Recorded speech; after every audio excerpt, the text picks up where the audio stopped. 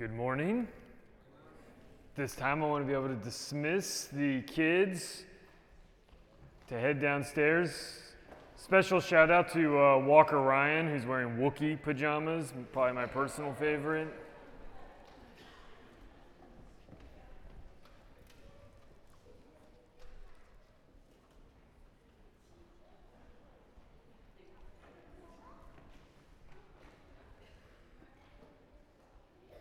As Micah mentioned, this is the first Sunday in Lent. We are in a new sermon series. And the end of this sermon is going to be a description of walking on water. And I'd say normally sermons will be about like, how do you make it to the boat? Or like, what happens if you're in the boat? Or what happens after you've not, fallen down, or like you've walked on water, so now what? It's these sort of things that we can kind of grab hold of in some way. This is not one of those things, really. This is not going to leave you maybe with like action steps, but I believe that it is profoundly important for our faith. I'm not going to claim it's easy or I'm going to do it well, but I invite you to wrestle with it and to stay with me, and maybe the Lord can show up. So with that in mind, will you pray with me? Lord God, this morning I ask that my words not be my good news, but yours this morning. Where I speak cheap grace, transform it into the authority of your word by the time it reaches anyone's ear. Where people hear cheap grace, incarnate it with your love. Open our eyes, our hearts to believe you have come to proclaim the gospel, not only to us, but to all people. Pray these things in Christ's name. Amen. At our last men's night at Colin Edwards' house, Joe gave a prompt of where... just a little bit of how did you come to faith, or were there relationships where that happened? And I'll be honest, what came out of that was one of the most vulnerable moments in Kairos history, at least in my opinion. Because Eric Ragone shared that he came to faith when a Young Life speaker overdubbed a video of Jesus to the song by Bryan Adams, "Everything I do for you." Vulnerability like I've rarely seen to admit such a thing. You know that song? It begins with, "Look into my eyes." Robin Hood. It's a confession I'm still continuing to process. And so while I'm shocked that the Spirit would stoop to that level, I'm confident it wouldn't have been as effective on Eric if the chorus was, "Everything I do for the guy next to you." It wouldn't have been the same. Because grace does not come alive by us becoming convinced that it's true for someone else. It becomes alive by God revealing that it's true for us. Of course, the gospel is not exclusively personal. It will turn us outward. Grace transforms us to love other people well, but what does that turning is Jesus becoming Lord of our own life first.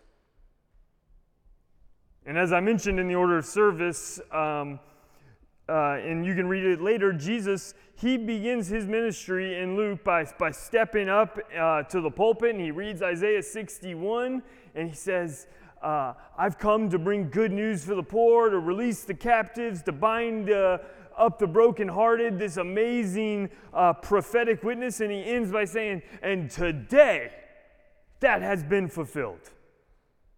And it's just an amazing moment, but everyone who hears it is kind of like, gives a shoulder shrug. Okay, cool, good to know. They're not that into it. And I think it's because it isn't personal for them. They say, well, that would be good, but I'll hold out and see if it happens. It's not something that is truly feels like good news for them yet, and so it's not transformative for them. And so over this season of Lent, we're going to explore who Jesus is. And we're going to use that Isaiah 61 passage to kind of help us move through it. And we're going to try to see what the good news means and how that is good news for ourselves, and how believing that it's good news for ourselves will help us to see that it's good news for other people. And this morning, the proclamation we're going to begin with is how Jesus came to bring good news to the poor. And so my question is, does that sound like good news to you? Does that sound like good news to you? We're going to look at that through a story in Mark 12, beginning in verse 41. Listen for God's word for each of us this morning. Jesus sat down opposite the place where the offerings were put and watched the crowd putting their money into the temple treasury. Many rich people threw in large amounts, but a poor widow came and put in 2 very small copper coins worth only a few cents. Calling his disciples to him, Jesus says, "Truly I tell you, this poor widow has put more into the treasury than all the others. They all gave out of their wealth, but she, out of her poverty, put in everything, all she had to live on." This is the word of the Lord. Thanks be to God. Every few years, a person makes national news because despite that person having worked in some sort of low-income job for most of their life, one day they surprise everyone by giving away just an enormous amount of money. I remember this woman in Mississippi who she had to give up school when she was in 6th grade, and she cleaned clothes her entire life. And then at the age of 87, she stepped forward and donated $150,000 to Southern Miss to set up this college scholarship fund for African American students. And it's just an amazing story. It's in the New York Times, incredible stuff. And stories like that, they deserve every bit of attention and praise they get, and we're rightly challenged and inspired by them. We love hearing them. But this story in Mark, this is not one of those stories. This widow, she only gives away a few pennies. Her story isn't making it into any newspapers. It's not going viral. This woman is poor. And she's poor in the ways most people are poor, where their lives are uninteresting and have no impact on the world around them. This is the kind of woman we wouldn't even hear about when she passes away, because she wouldn't be able to afford an obituary. Hers is an invisible life. Invisible, of course, if not for Jesus. Because it just so happens that on this particular day, Jesus decides to sit in front of the temple and watch people put in money and provide commentary, which, as a side note, has to be the most intimidating scene in the entire Bible. I would be nervous if one of you did that, let alone Jesus, the Christ. Like I forgot my wallet today. If Jesus had shown up, I would be like, hey, this is not normal. It's the wallet. I forgot it. I'll write a check later, I promise. But as nerve-wracking as that would be, Jesus' decision to spend his day this way is honestly just as surprising. Because at this point, in the Gospel of Mark, he's already in Jerusalem. His life is increasingly in danger.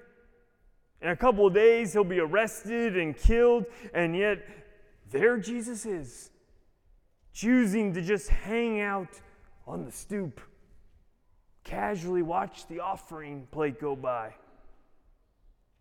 Why does the Lord do this? Well, because his gospel is good news for the poor, of course. Jesus said from the very beginning that his transformative grace will resonate with people many of us do not notice or respect. And since Jesus is the living, breathing gospel, his life is naturally going to intersect with those kinds of people. He's not just there to prove a point, and he isn't trying to romanticize being poor. His goal isn't even to call out people who give out large gifts. He doesn't say really anything other than they give them. Instead, Jesus is simply embodying the gospel. He is the good news, and so his nature is to bring forth a culture where no one is invisible.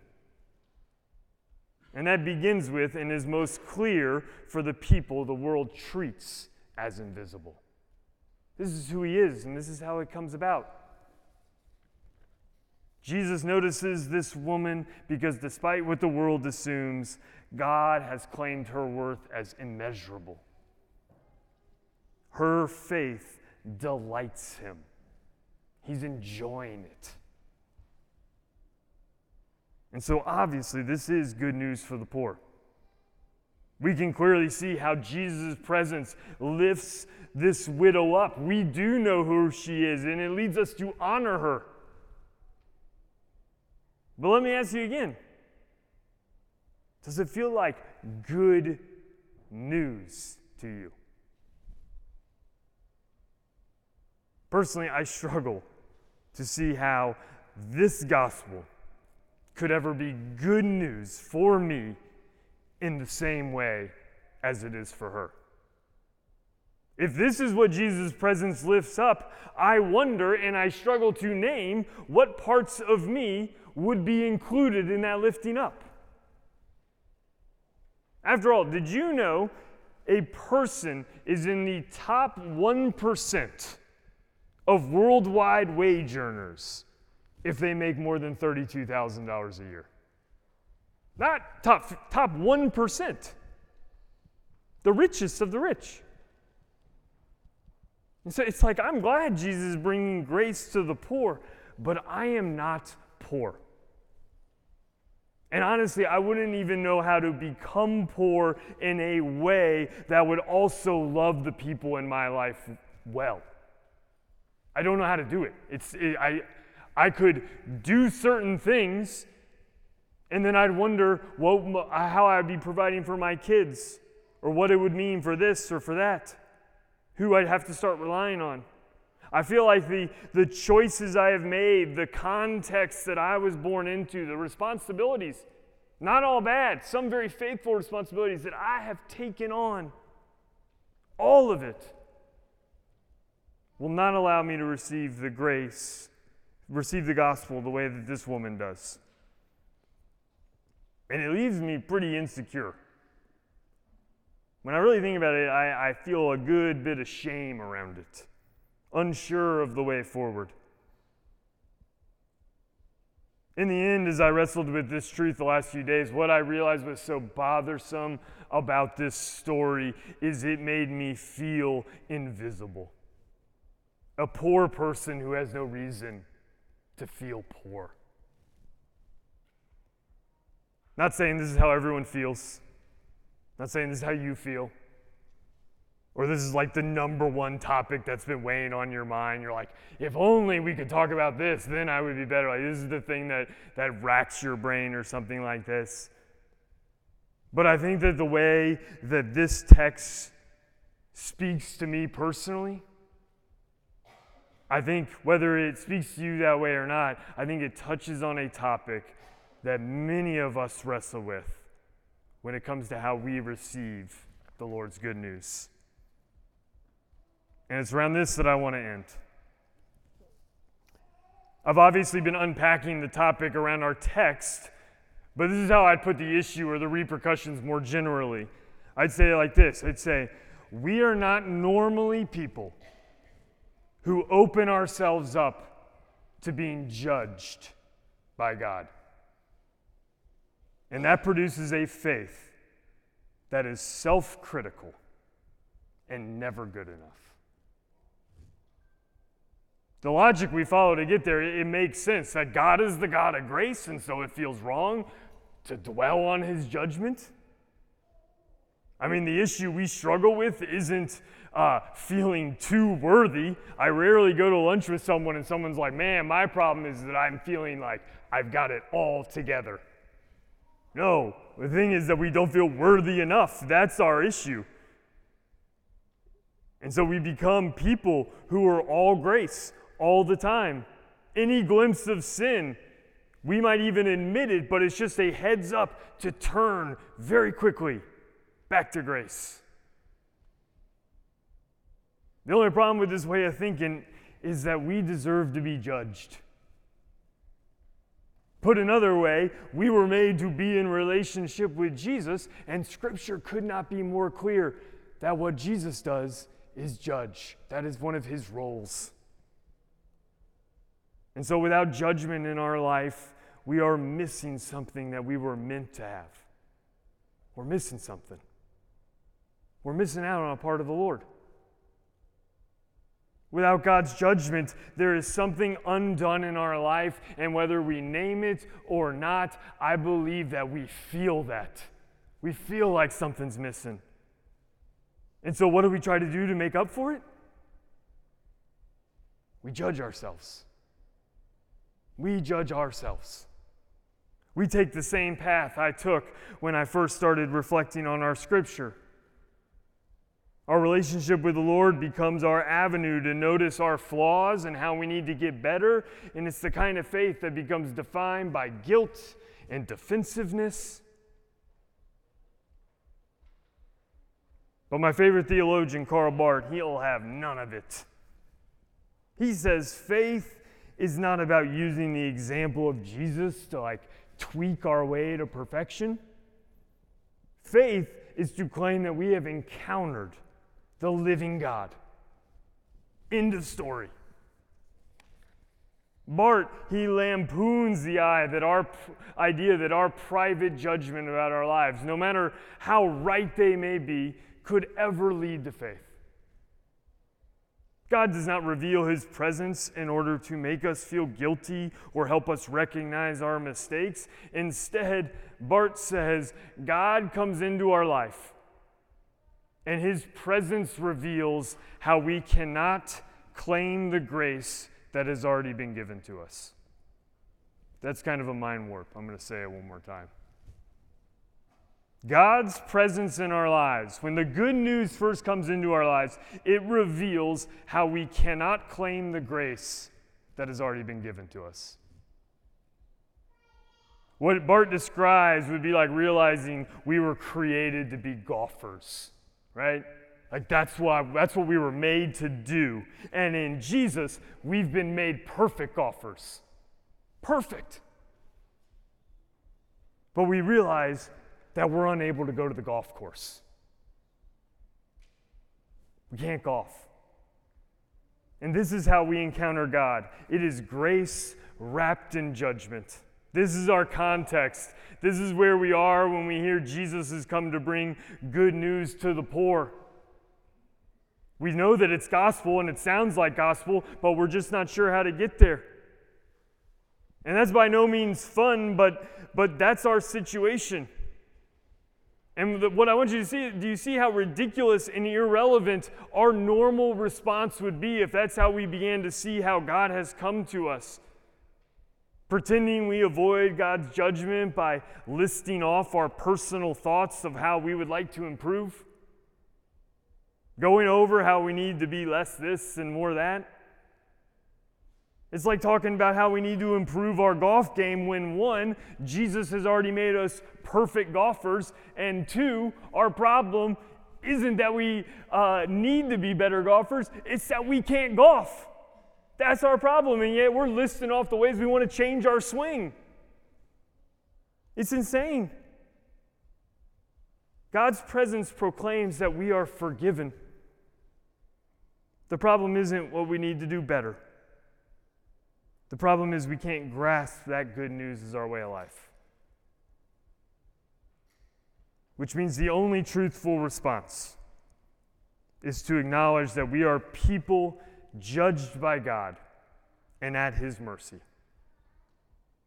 Even in the Lord's good news, we are at his mercy. We are not simply justified and then it's on us. Every step of the way, we are at God's mercy. And friends, as ridiculous as it may sound, this is where I believe the scandal of the gospel starts to become transformative for us. Because if we're willing to submit to the Lord's judgment, something miraculous happens. We will come to see we are people, yes, who have been judged by God, but we are still alive. That somehow the Lord's judgment has become grace. That we have been brought to a new place, and in that place, God has actually invited us to respond, to witness to what has just happened, to proclaim who we have just encountered.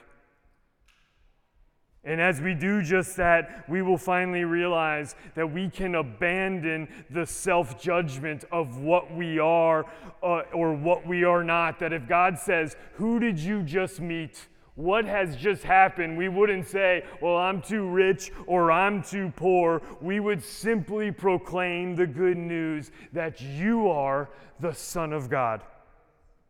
Our only truthful response will be to take our whole lives, everything we have, and proclaim, "Jesus, you are the Lord." That is what I have witnessed. And finally, in that place, there will be no daylight between who Jesus is for the widow and who Jesus is for us. For we will have gone through the refining fire of judgment and come to believe through grace, our invisibility, it has been given flesh, because we have become witnesses to the living God. We have received the gospel of Jesus Christ. And it is good news. Thanks be to God. Amen. Will you pray with me? Jesus, judge my words. Have mercy on me, so that what might remain is a declaration and an invitation for all of us to claim that you are Lord. By your refining fire, take us to a new place so that we may become witnesses to how you have led us from death to life. That you are indeed our God, a God of grace, which is a message of good news for all people. We pray these things in Christ's name. Amen.